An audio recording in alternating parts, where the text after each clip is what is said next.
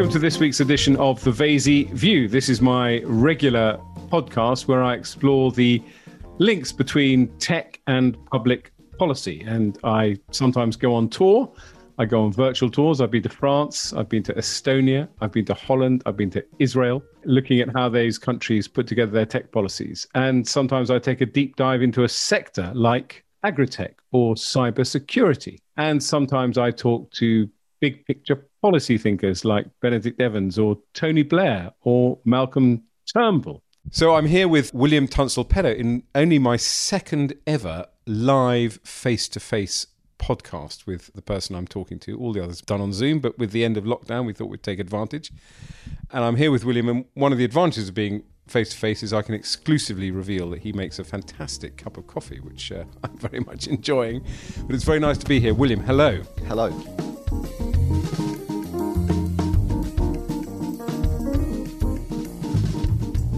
Now, I'm going to ask William to introduce himself, but briefly, he's well known because he founded a company in Cambridge called Evie, which he built up in Cambridge through the late noughties, as it were. And in 2012, that company, Evie, was sold to Amazon and was incorporated into Amazon. And William stayed with Amazon until he left in 2016. But the whole point about Evie, and one of the reasons I really want to talk to William, is it was part of the package, as it were, that Amazon used to develop the voice activation technology, if you like, that is now Alexa, and all of us now talking to our speakers in our living rooms and our kitchens.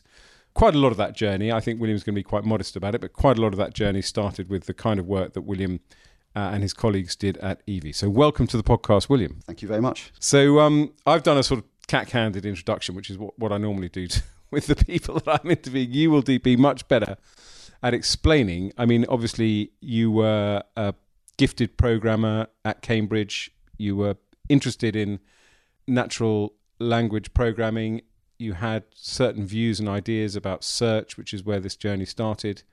And you started Evie. There's a lot of ground to cover here, but I'm going to give you, as it were, a blank sheet of paper to tell us the story of the journey towards founding Evie and building it up.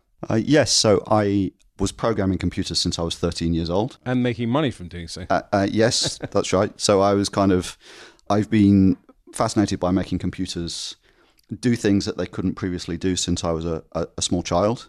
And I've been creating commercial software since I was a small child as well. When I was like 13, I was sitting in the computer room in my high school writing software for my computer teacher's software company, Michael Ryan.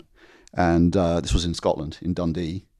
And I did a computer science degree at Cambridge University. But other than that, I have been continuing to write computer software and continuing to try and push the boundaries of what computers can do for many decades since then. I'm now 52, so a lot of decades. And the origins of Alexa and Evie, it was originally called True Knowledge, was I wanted to solve a really, really big problem. So the biggest problem I could find was, how do you make computers understand natural language? Natural language means English or any other language, the language that human beings have. Why is it that when you go to Google, you guess keywords? Google doesn't tell you exactly what you want. Google gives you 10 blue links. You poke around, you read the pages, and hopefully you find what you're looking for. But at the time, and actually even to some extent now, Google didn't generally give you the answer to a naturally phrased question. And if you look at science fiction, if you look at Star Trek, if you look at Blake 7, which was my favorite sci-fi show as a child, computers did understand. You spoke to the computer. It was the natural way of interacting with technology. It's how we interact with people.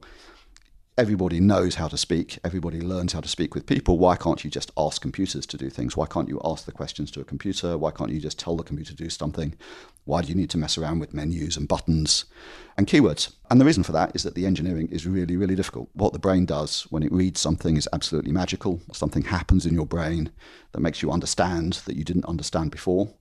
And it's very, very difficult to make a machine do that. You know, if you're writing science fiction, you can imagine the product, but you don't have to do the engineering. You can fake it. Yeah. If you're trying to build something like Alexa, you do need to do the engineering. It needs to work very well. It needs to work a large percentage of the time. It needs to work at scale. Yes. So I'm very, very proud that we managed to finally build the sort of version 0.1 of the Star Trek computer and have mass adoption. So I'm very, very proud of that. And large chunks of the AI tech that's in Alexa came from my startup, as you mentioned. So it was a 10-year journey, 7 years as a venture capital-backed British startup in Cambridge, and 3.5 years, for me, 3.5 years in Amazon. But obviously it's still continuing. EV Technologies, which was my startup, is Amazon's Cambridge subsidiary. It's where everybody who works for Amazon in Cambridge continues to work. I think it employs about 1,000 people. And obviously the product that came out of it, I'm very proud of. It's a brand that everybody's heard of. They've sold hundreds of millions of devices. It's the most visible sort of AI product. It's also a new product category, the smart speaker. Yeah. We pioneered the smart speaker, and it had the fastest ever adoption of any new product category. So even faster than the mobile phone. Somebody drew this amazing graph that sort of goes back to radio and television, how many years it took to get to 50% saturation in the US market. And the smart speaker is now right at the top as the fastest ever adopted new product category. So I'm very, very, very proud of that. It's an amazing story. And what fascinates me, I mean, there's lots to unpack there, but what fascinates me is this journey to get to, as it were, the smart speaker. Because I'm ignorant, of course, I thought of, I'm calling it voice activated, I'm sure there's a proper phrase for it, but I thought that the sort of smart speaker was really just a way of doing search with your voice rather than typing into a computer. And I hadn't appreciated that actually that's the sort of irrelevant bit. It's much more to do with the fact that because you are asking with a voice and getting a voice replying, you're not going to get what I'm used to doing, which is 20 links and trying to find the best link. You've got to get it as far as possible. You've got to get the best link, the right answer when you ask the question. So that's the really difficult programming behind it. Yeah, for question answering, for search, that's exactly right. Google can produce 10 blue links for anything. Exactly. And when it produces bad links, people assume it's their fault. They assume they haven't typed the right keywords in. If you ask Alexa a question and she says something nonsensical back, you blame the product. You think that she's getting it wrong. Yeah, that's interesting. So, and also it's much more difficult. You know, if the third link or the fifth link is the right thing in Google, that's fine. And when you're speaking, it's also you've only got a few seconds to speak. You know, Google can point you at 10 web pages that would take you half an hour to read each. Yeah. And if what you're looking for is in there somewhere, it's kind of succeeded. But with voice, it's got to be very high precision. It's got to understand almost everything that's asked, and it's got to produce an answer that is not only coherent but right almost all the time, and it's got to give you the information you need in a very short space of time, because voice is naturally much slower than pointing at a web page. So yes, it's super hard, and which is why Google has taken many decades to get to the point where it's starting to do it, and it is doing it more and more. They've realized this is an important thing for them to do, but the engineering is super hard, and AI is behind humans in terms of natural language understanding. So this is one of the big frontiers of AI, is getting computers to be able to read documents, understand documents, reason. As opposed to looking just for keywords. As opposed to searching for keywords, which isn't even, you could argue, is not even AI. It's a kind of old-fashioned algorithmic search. I mean, the programming in the work seems unbelievably difficult, but you explain it in one article as a sort of, not quite a sort of decision tree, but a sort of categorization. So you can say that, is a bat a bird? Because a bat is in the silo of mammal, the AI can answer, no, it's not a bird. Yeah, what we're talking about here is the sort of underlying technology of the first startup, which was representing facts. So we represented structured representations, symbolic representations for everything that you could talk about, and we had relationships between them that were stored and known about by the machine. And part of that, as you're talking about, is what we call the ontology, which is like classes of things and how those classes of things relate to other classes.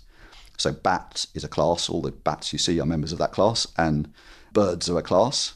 And it knew facts about them. It knew that bats and birds were unrelated, but bats and mammals maybe are related, or bats are mammals. So facts like that were used heavily in both natural language understanding and as part of the question answering process. And I mean, I'm obviously a character in a Star Trek movie when I'm interacting with my Alexa. I don't really care or have any ability to understand the technology that lies behind it. But when you pointed out that the smart speaker has, outpaced every other kind of technology in terms of its adoption, I partly think as well that there seems to be a sort of element of where it's stalled. And I wonder what your prediction is for the future, in the sense that everyone gets an Alexa and they say to them, what's the time? What's the weather like going to be? When's my bus coming? The dream has to be for the Star Trek character that you walk into the house and say, turn the lights on, can you put the oven on? can you close the curtains? And you also get in your car and you say, I'm going over to see William, can you take me there? Why has not the voice-activated smart home become a kind of thing that you can almost buy off the shelf? I think it's pretty close, actually. I think almost all of those use cases that you just mentioned are actually possible now. And there are people doing them now. Mm-hmm. They may not have quite the same wide adoption that just the base device has. Mm-hmm. But smart home is very much part of the ecosystem now. I think, there are other things that they can't yet do.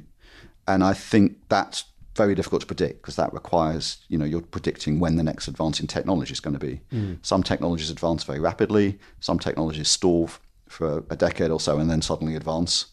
So it's very difficult to know. But I'm very optimistic. I think there'll be, in the future, you'll expect all technology to respond to voice. So you'll walk up to something, you'll speak to it. If it doesn't respond, you'll think it's broken. And right now that isn't true. So we are still using buttons and menus and things. And those interfaces may still be there as well. If you walk into a lift, there may well still be buttons that you press.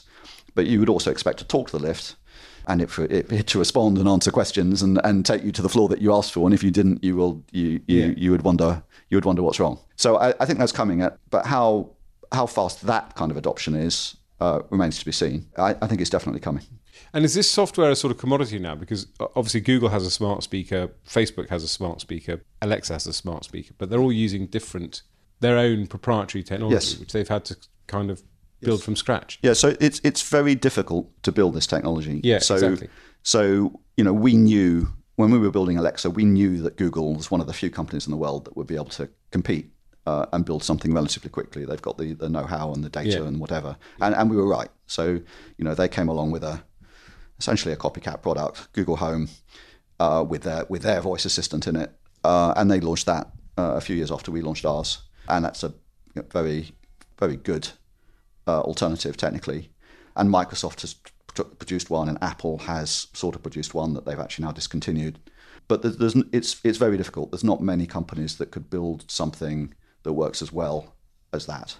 So it's hard. And why are people not selling it? Why is Amazon not selling this software to other companies to save? It is. You can put Alexa into, if you want to put Alexa into your own hardware, you can definitely do a deal with Amazon to do so. And in fact, there are products that have Alexa in them. And are there any kind of, obviously the thrust of this podcast, and we're going to talk about a whole range of issues from how to support startups and scale-ups to the future genesis of AI, but just sticking with voice activation for a moment, are there any sort of public policy implications? I know from my time with the government digital service, for example, that obviously the government digital service has moved to make sure that you can say, how do I renew my passport to your Alexa or whatever, but that's just a sort of straightforward routine use case. But I can't see that government doesn't need to worry particularly about the proliferation of...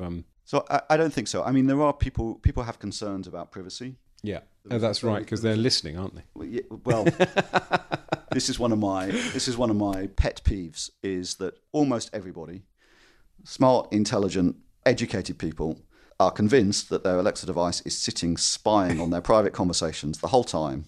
Yeah. Their secret recordings are going up to Amazon and being used for evil purposes. And it's kind of mind-blowing how wide that belief is. Yes. It's also completely and utterly untrue. Excellent. Well, I'm glad I hit your pet peeve. Carry on. Get it out of your system. Okay. So the device is not listening like a human is listening. It's scanning for the wake word. So it's scanning for one word, Alexa, or whatever you set it to. Nothing is leaving the home and nothing is being recorded when it's in that mode. So from a privacy point of view, it's almost completely safe. When you say Alexa, the LEDs go on. Yeah. At that point, it is streaming. So at that point, things are being recorded and things are leaving the house. But they are going into like a very private bit of cloud. It's not public. You can review those recordings in the Alexa app and you can delete them if you're worried, or you can delete all of them. That, the view that something untoward is going on is incorrect. And are there, because facial recognition, for example, has had these issues, privacy issues, and also obviously racial discrimination issues and things like that. Is there a kind of debate going on in terms of voice activation about different accents or whatever not being... Yeah, I think skin color may be less relevant for voice, but being Scottish might be something that where there's bias, for example. So yes, obviously a big theme in AI is around bias. You're taking data. The machine isn't prejudiced in any way, but it is where you're using statistical machine learning, it is learning from the data that you give it.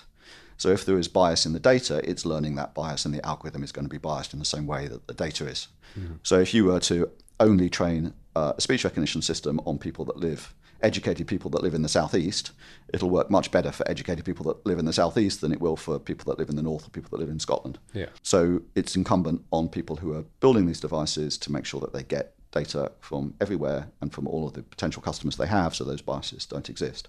I mean, that's maybe a less, there are worse examples of bias in AI causing potential problems than that, but that would be an example that's relevant to voice.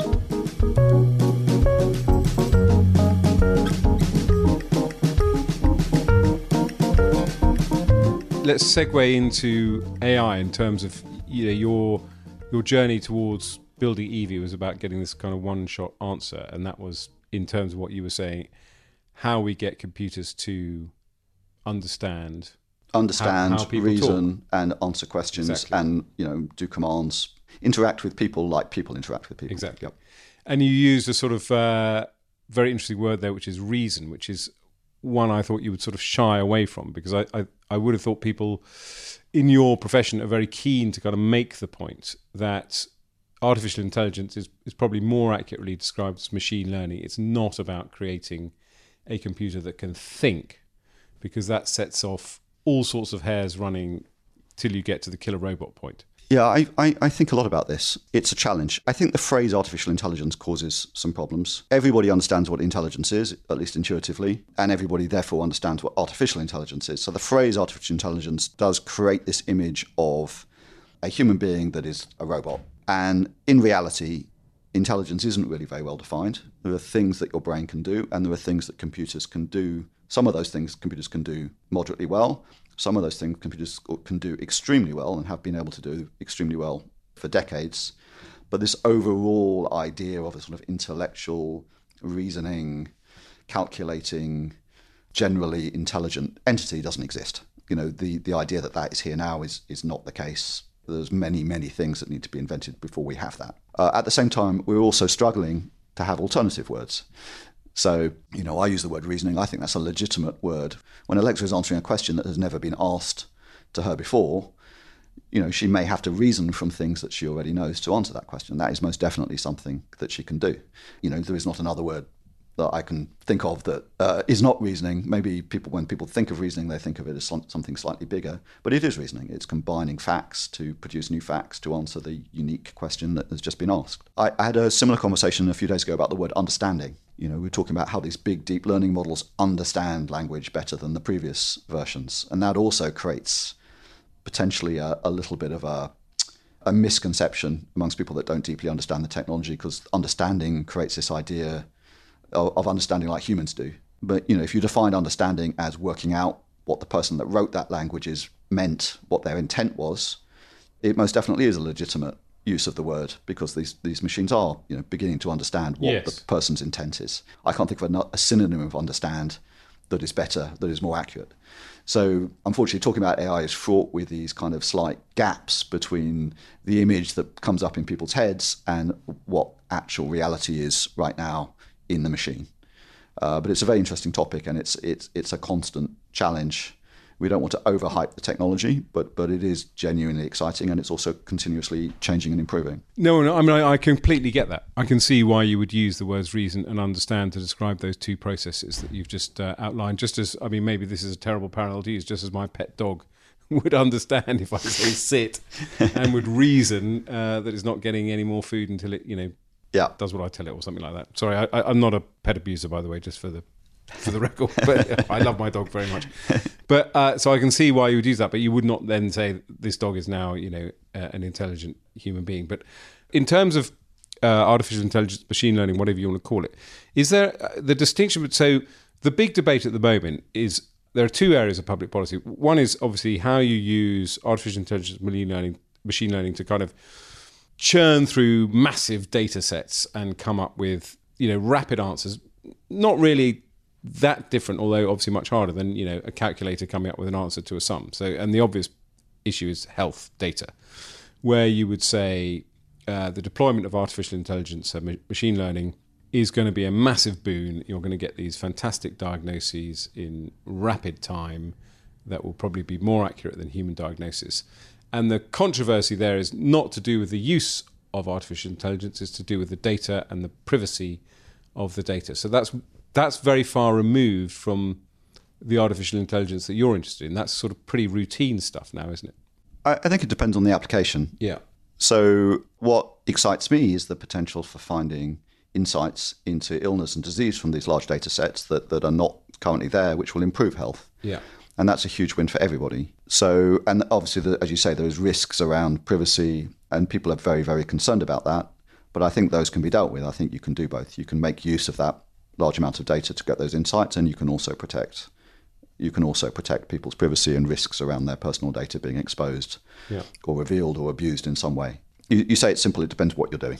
Yes. I mean, there are other uses of AI in health as well for diagnosis, which involves like taking advantages in machine vision, say, to automatically make diagnoses from scans in a way that's at least as good as an expert human. Maybe can be done much faster, maybe can be done at the point of care, maybe done in the GP's surgery instead of a 4-day wait and a hospital appointment and a big machine in a hospital being used. So there's a lot of startups taking AI and trying to apply that. Yeah. And a lot of good British startups doing that too. That's taking advances in machine vision, so looking at CAT scans or MRI scans. But then there's also potentially insights from sort of health records. If you've got, many hundreds of thousands of people with a certain condition, you've got accurate data about how they were treated and various things to do with their age and whatever, you might be able to refine treatments to work out what works better. And those insights may well be hidden within NHS data. And it's fantastic if those insights can be revealed, because that can result in better treatment for people in the future. Yeah, absolutely. But you started this journey with natural language processing, wanting to teach a computer to come up with the right answer effectively to a question that was asked to it in normal conversational language. And you've got a new company, Unlikely AI, which is in sort of semi-stealth mode, although people know it exists because I've seen it on your label at conferences. But without obviously revealing what you don't want to reveal, but what do you think the next big challenge is going to be in machine learning? So I think machine learning, well, it's very funny you asked that question the way you did, because all of AI now is focused exactly on that. It's focused on machine learning, and not just focused on machine learning, it's focused on very specific types of machine learning algorithms, in particular deep learning, which is a form of neural networks, very big neural networks. We've discovered an algorithm that can continue to improve with the vast amounts of data that we have around now. So one of the fascinating things about right now is that the amount of data that the human race is producing is growing exponentially, absolutely vast amounts of data. Every time you pick up your phone, you're generating data. Something like 90% of all the data that the human race has ever produced was produced in the last 18 months. There's stats like that going on, which are absolutely mind-blowing. And there is one machine learning algorithm, which is called deep learning, which has got this amazing, in many ways you could say it doesn't work very well, to be fair, but what it does do, which is miraculous, is that it can deal with absolutely vast amounts of data, and it can continue to improve as you give it more and more data. And this one technique is now where a very large percentage of all AI research is going and AI investment is going. And it's solving problems that haven't been solved before, including some of the things to do with speech, including many other problems as well. And this is where, for example, DeepMind's 3D protein comes from. Yes. So DeepMind almost pretty much exclusively does deep learning, applies deep learning to a very large number of different problems. But the algorithm, has its drawbacks. It's essentially, what you're essentially doing is calculating literally billions of weights. I mean, you can think of the output of training a deep learning model as creating an equation with 11 billion weights in it, or 10 billion weights.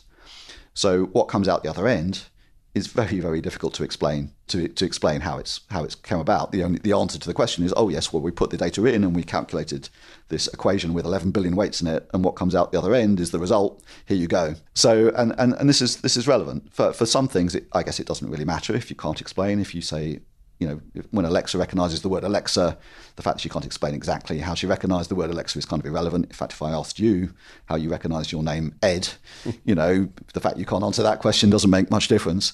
But for some things, not being able to explain is really important. If that model is making life and death decisions, if it's even if it's approving you for a loan or something like that, it is important to know how that decision was made.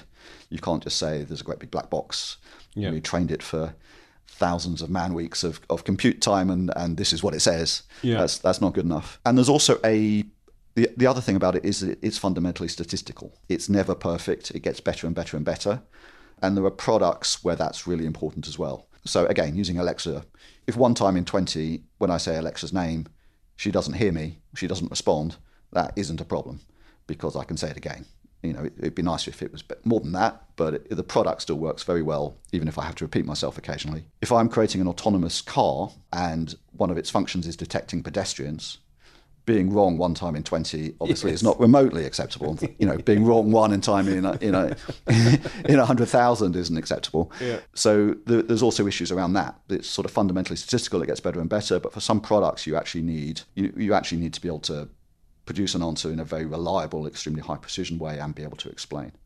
And deep learning doesn't really do that. There's lots of research under the heading of explainable AI, but it's those are kind of fundamental properties of deep learning.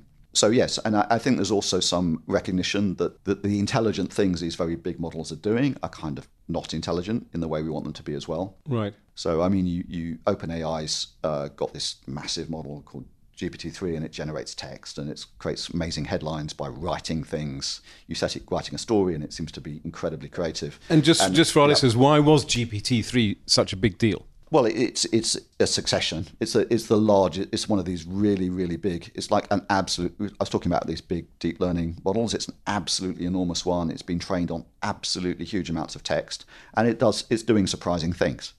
I mean, what it does is predict. Fundamentally, what it does is predict the next word. So, and you can keep doing that, so it can generate text, and it produces text that's remarkably coherent and often appears to have real intelligence behind it. It sort of narrates a story that's original, that makes sense, that's coherent, refers back to things, and it's kind of slightly frightening. Yeah. It's also very clear. You also find examples where it's very clearly not understanding. In some ways, it's legitimate to think of this as a little bit of an illusion.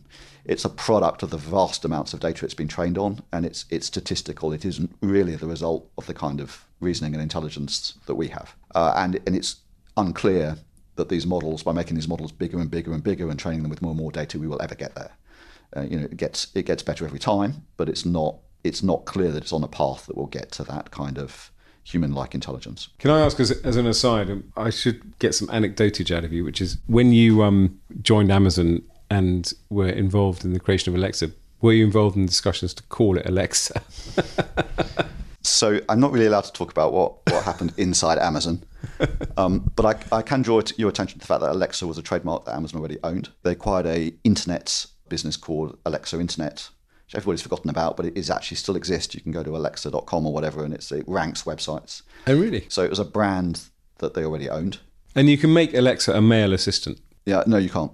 So why that's interesting. It's a female name. So the product decision was to make it a female persona, and it's called Alexa, so it's a little bit difficult. If you say Alexa and a male voice speaks back to you, that's a bit incongruous. And can you get a male voice on your Alexa speaker?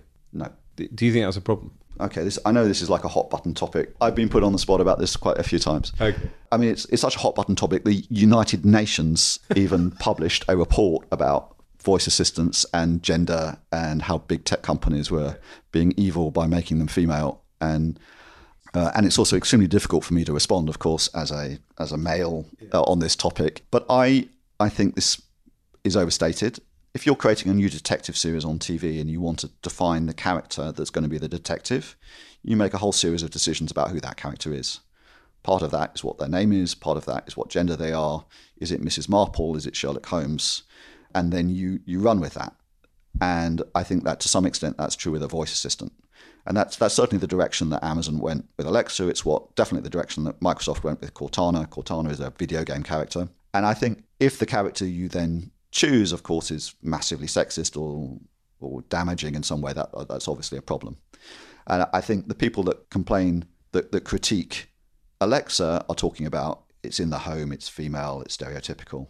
But she's also like brilliant at mathematics. You can give her the most amazing maths to do, and she does it brilliantly. She's stereotype breaking in other ways as well. The personality is friendly, helpful, I mean, not all women think it's bad. A lot of women think it's actually a positive thing as well. The United Nations report kind of talked about this, but their recommendation to me didn't make any sense. Their recommendation is that when you first configure it, the user should be asked what gender it is. There shouldn't be a default. But I don't really understand how that solves the societal problems. I mean, either having a female voice assistant is bad for society or it isn't. The fact that the user has selected it, you still end up with a female voice assistant. It doesn't solve the underlying problems that they were complaining about. So I don't have a good answer to that.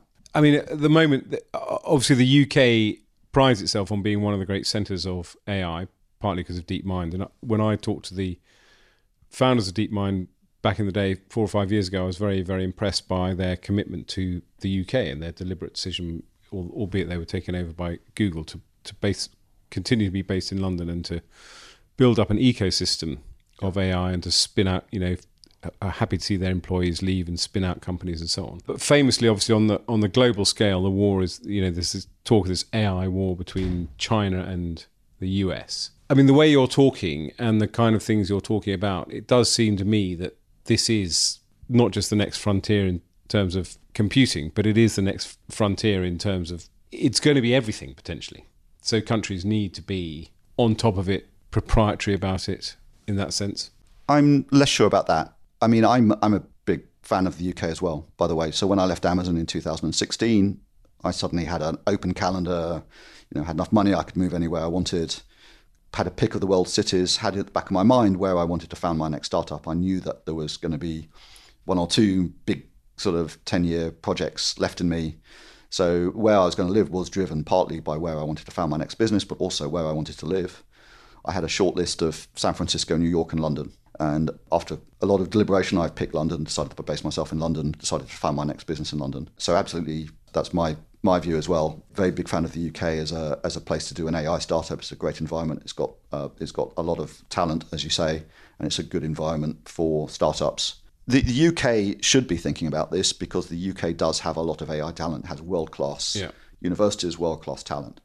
So I think it's legitimate for the UK to be thinking, how do we become a superpower in AI? I don't think every country in the world needs to worry too much about this. I mean, these products, these big tech companies are multinational. They do put the technology everywhere. Yeah. It's not like just because it's invented in the US, it's not going to be used anywhere else. Yeah. Just because it's invented in China, it's not going to be used anywhere else. Yeah.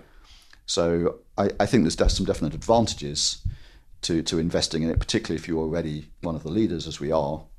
But I don't think it's disastrous for a country if it doesn't have that capability inside itself.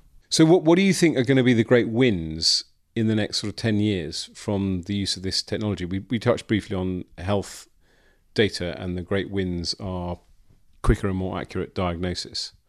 Are there going to be other great wins? I mean, I don't want to appear too facetious, but it will be a wonderful thing to have a self-driving car, and it will be an amazing piece of technology. And it may well be that my view is, we'll get to kind of 90% of being self-driving, and it may have a big impact on logistics. But are there going to be other big wins that are going to fundamentally... So again, you're asking me to predict the future. So, I mean, health isn't just about faster diagnosis, it's about better treatment. So curing disease. Yes, that's a pretty big win. Yes.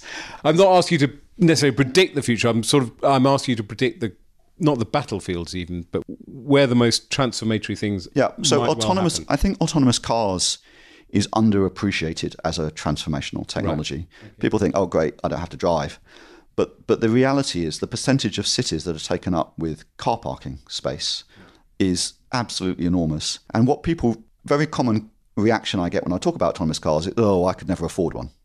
And I'm thinking, hang on a second, why would you buy an autonomous car? That doesn't make any sense to me. It's like, if autonomous cars become mainstream, very few people will own a car. It'll be like an Uber-like service, but it'll be a fraction of the cost. So if you get in a taxi in India, the taxi fare is tiny. Yeah.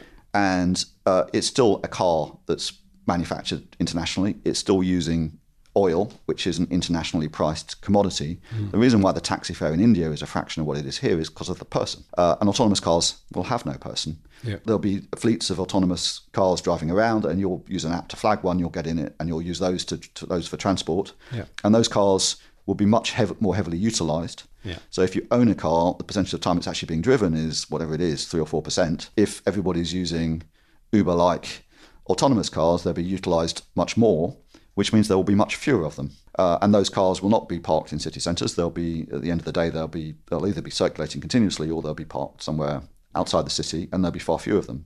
Yeah. And that frees up huge amounts of space for the city. There'll also be electric. I mean, obviously, the electrification of cars is a technology direction that's happening independently of autonomous. Yeah. But in terms of pollution and everything, that's also so it's a completely transformatory technology in more ways than just not having to drive. So that's a big one, and it's unclear when that's going to happen. I'm still optimistic, but what I was talking about about deep learning and how it narrows in, it gets closer and closer to what you need. I think the reason why autonomous cars have taken longer than people thought is because it's taken longer to get to the product milestones that you need to be able to put them out and not have to retrieve them. They can't deal with the rare occasions. You know that you can drive through a pile of snow and it'll work. But if something strange is in the centre of the road, you might have to stop. It might be dangerous to drive over it. That kind of common sense for very rare cases hasn't, is something that the AI needs to learn and needs to be able to do extremely reliably. And that's what's held it back. But I'm still optimistic that they will come, and they may come very quickly. Once one city suddenly gets autonomous cars adoption, you may find that many other cities follow very, very quickly. So you alluded earlier to selling companies as well. So you've been at both ends of the spectrum. You built a company and then sold it to a US company, which is an issue that kind of, to a certain extent, exercises politicians. And you're also now an angel investor with 90 plus investments in startups. Yep. You've said very emphatically and obviously welcomingly that you think the UK/London is a fantastic place to build a startup, particularly one in deep learning and deep tech. What are the kind of things you think the government should be doing in terms of, your startup back in the day, Evie, was supported by grants and tax breaks. No doubt a lot of the companies you're investing in at the moment are also taking advantage of those. The UK obviously has a vibrant startup scene. It has an ongoing issue with how to scale up. Are there any kind of big moves that you think about when you're looking at your investments, thinking if the government did this or that, it would actually really move the dial? So I think the government's already doing a lot of it, actually. Yeah. And I think the current government's actually quite in tune with what's needed. I mean, the two big things that you need to make a deep tech startup work are talent and capital. So there's a lot of talent already in the UK, and to the extent it's not, having being able to bring that talent into the UK when it's needed is very important. And access to capital. It takes a long time for a deep tech startup to become profitable, which means you need to invest and hire and build over many years, which requires venture capital. It requires equity investment. And the UK has a scheme called EIS, which is a tax efficient way. If you're taking that very big risk of investing in these very, very early companies, most of which fail, the market doesn't quite work. So the tax breaks help with encouraging investment in those very early companies. And the EIS scheme, it's got some problems, but in terms of the tax break, it's a very healthy thing that's out there. And there have been other schemes as well. There's VCT, there's the British Business Bank is backing a certain class of venture capital company and helping fund them and make it more attractive to invest in these early stage companies. There are things that government are doing that have been very useful in the UK and help the ecosystem a lot. And a lot of it's also about things that are maybe less clear from a government point of view, having the experience here, having exit entrepreneurs. I mean, following the cycle, I followed a classic cycle that sort of powers Silicon Valley and powers other things, where you're a founder yourself, you learn all the expertise, you go through an exit, you have some money from the exit, and then you're mentoring and helping the next generation of founders with that money. So I've very much been doing that. I've deployed a lot of the money I made from Amazon, I've deployed in early startups. I've been helping Incubator in Canada and now in Oxford, where I've been mentoring many hundreds of startups, the Creative Destruction Lab. I'm a member of Cambridge Angels. Cambridge Angels is an organisation in Cambridge that invests in early stage startups and helps founders. So that ecosystem, that circling of money, circling of expertise is extremely important too. It's not completely clear how government can make that happen more, but it's self-reinforcing and very, very important part of the overall equation. You sold to Amazon and DeepMind sold to Google, and you sold presumably for access to talent and access to capital. No, not really. So just going back to the story of my first startup, we had this, I started by inventing this technology that could kind of understand language and answer questions. We then did what's called a pivot, where you try it with one product and then that doesn't succeed, and then you pivot, you try the same technology with something different. So we pivoted several times in the course of the startup, and the last thing we tried was a voice assistant. So we built a voice assistant called Evie. We launched it. That was a successful product we had. We had millions of downloads. We had a very busy 2012 when that was launched. We launched it just after Apple launched Siri. So we were suddenly positioned... Oh, that's right. And you were on the App Store and there was rumours that they were going to take you off the App Store. Yes, that's right. So normally when literally the world's biggest company launches a product that competes directly with you, people might think that's a problem. But actually it helped us enormously because they spent all these millions defining the voice assistant space, which was fantastic because we were kind of there, the sort of phone-based voice assistant space. And we were kind of positioned as the credible alternative to Siri with a startup of 30 people against the biggest company in the world.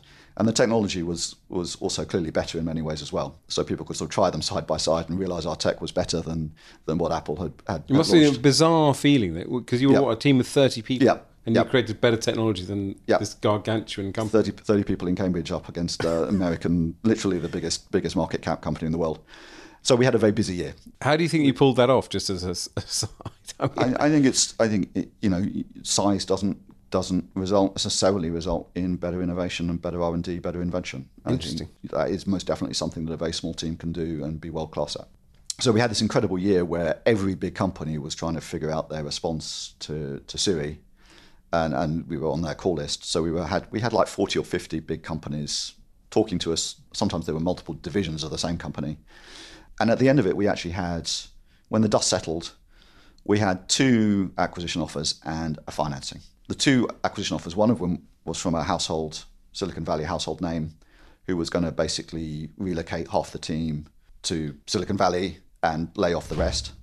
And the other one was Amazon, who wanted to invest in Cambridge, keep the team together, grow the team, and invest in the city, and have us do what we were already doing, which is build a voice assistant. And we made the decision to go with Amazon. And a lot of that was about the fact that they wanted to invest and keep the team together and have us do what we were already doing. And they've been absolutely true to their word. They've invested heavily in Cambridge. But you didn't go for the financing, is sort of the point. The financing actually turned out to be an acquisition offer in disguise. The people that were offering the financing actually were wanting to acquire us. They thought they would get some money into the company and sit on the board first. I discovered later. But also the part of the decision was about also making the product, building the product, making it a reality. And yes, okay, so access to talent and investment. Yes, I see what you're saying now. Yes, that was part of it in terms of delivering. And that was also obviously very successful as well. Well, first of all, it's a great story about Amazon. It's interesting that the time we're recording this, Boris Johnson has been in New York. And of course, the British press expected him when he met Jeff Bezos to say, pay more tax, Jeff. But when I was a tech minister, although obviously I couldn't say that tech companies shouldn't pay tax, but I was keen to point out that what the big 4, as it were, who get berated in the press for lots of reasons, they do massively invest in the UK. And I think this is a great Amazon success story that perhaps Amazon doesn't talk enough about. But also with my sort of politician hat on, which is a sort of slightly boring riff, but I'd still like your thoughts on it. The riff is we're never going to get out of this bind where successful growing British tech companies can grow big enough to be cliche klaxon alert, the next Amazon, the next Google. Is that a problem? Why is that? I think it is a problem. And I think part of it is around precedent and how big people think. Exactly. So in Silicon Valley, there is vastly more capital for businesses. There are also people that have firsthand been involved in the creation of these tech giants. So don't see it as particularly unprecedented or impossible. It's something they've seen several times in their careers already. And because there is so much more money, they think about building one of these things. They think of that as a realistic possibility, something they want to go for. If you don't have that environment around you, your perception of money is different. If you're broke and you're a founder and somebody offers you 50 million for your startup, that's kind of transformative, to your personal financial situation. Yeah, it's very difficult to say no, and 50 million is a rounding error in sort of Silicon Valley terms. So you need an ecosystem where people are comfortable with the idea of creating the next Google, the next Amazon, and are also supported on that path, also have the capital. The capital situation in the UK is been completely transformed over the last 10 or 15 years. This is exactly what people are saying. In 2008, when I was raising my Series A for EV, there was like maybe 4 VC firms that would take my meetings, and only 2 of them had an active fund. Now, right now, I couldn't list all the possible sources of finance for my business in a spreadsheet. I don't think anybody could produce a definitive list of all the possible sources. So that's completely different. And there was some very big US funds that are coming to the UK now as well. And the size of the fund is relevant. If you've got a £20 million fund, putting 1 million in is a significant percentage of the fund. If you've got like a 500 million fund, then you can deploy a lot of capital into a startup with a view to making it, getting that absolutely huge result, and that's what you're shooting for. I think it comes, but it needs that cycle. But I was talking about that entrepreneur cycle when you exit and then you help the next generation and you go into venture capital and you do investment. So that's what Silicon Valley has in spades, is lots and lots of that have been happening over generations. So it can't happen overnight, but there's some evidence that path is happening in the UK. It's interesting. I think another problem is that British companies don't go out and acquire. I'm always interested, when they get to a certain size, why aren't they just going out and buying their competitors in the way the US, to a certain extent, buy their competitors? I think they do, but I think they're smaller. So again, for a lot of business, even spending 50 million it would be a lot of money for a sort of medium-sized British business, but to Google or Amazon, it's like a rounding error. They don't even have to report it because it's such a small percentage of their turnover. So I think the ability to take risk and throw large amounts of capital at stuff with a view to, a calculated risk with large amounts of capital is much easier that I think is at the heart of it. Great. Well, it's been fantastic. I want to end with a gimmick, if I may. Okay. Your Alexa has been unbelievably silent, even though we've talked a lot about her. Can you turn her on? Okay, I'm unmuted. Alexa, who is William Tunstall-Pedoe? William Tunstall-Pedoe, the British entrepreneur and businessman who founded EV, formerly True Knowledge. Well, I just think that totally underplays you, frankly.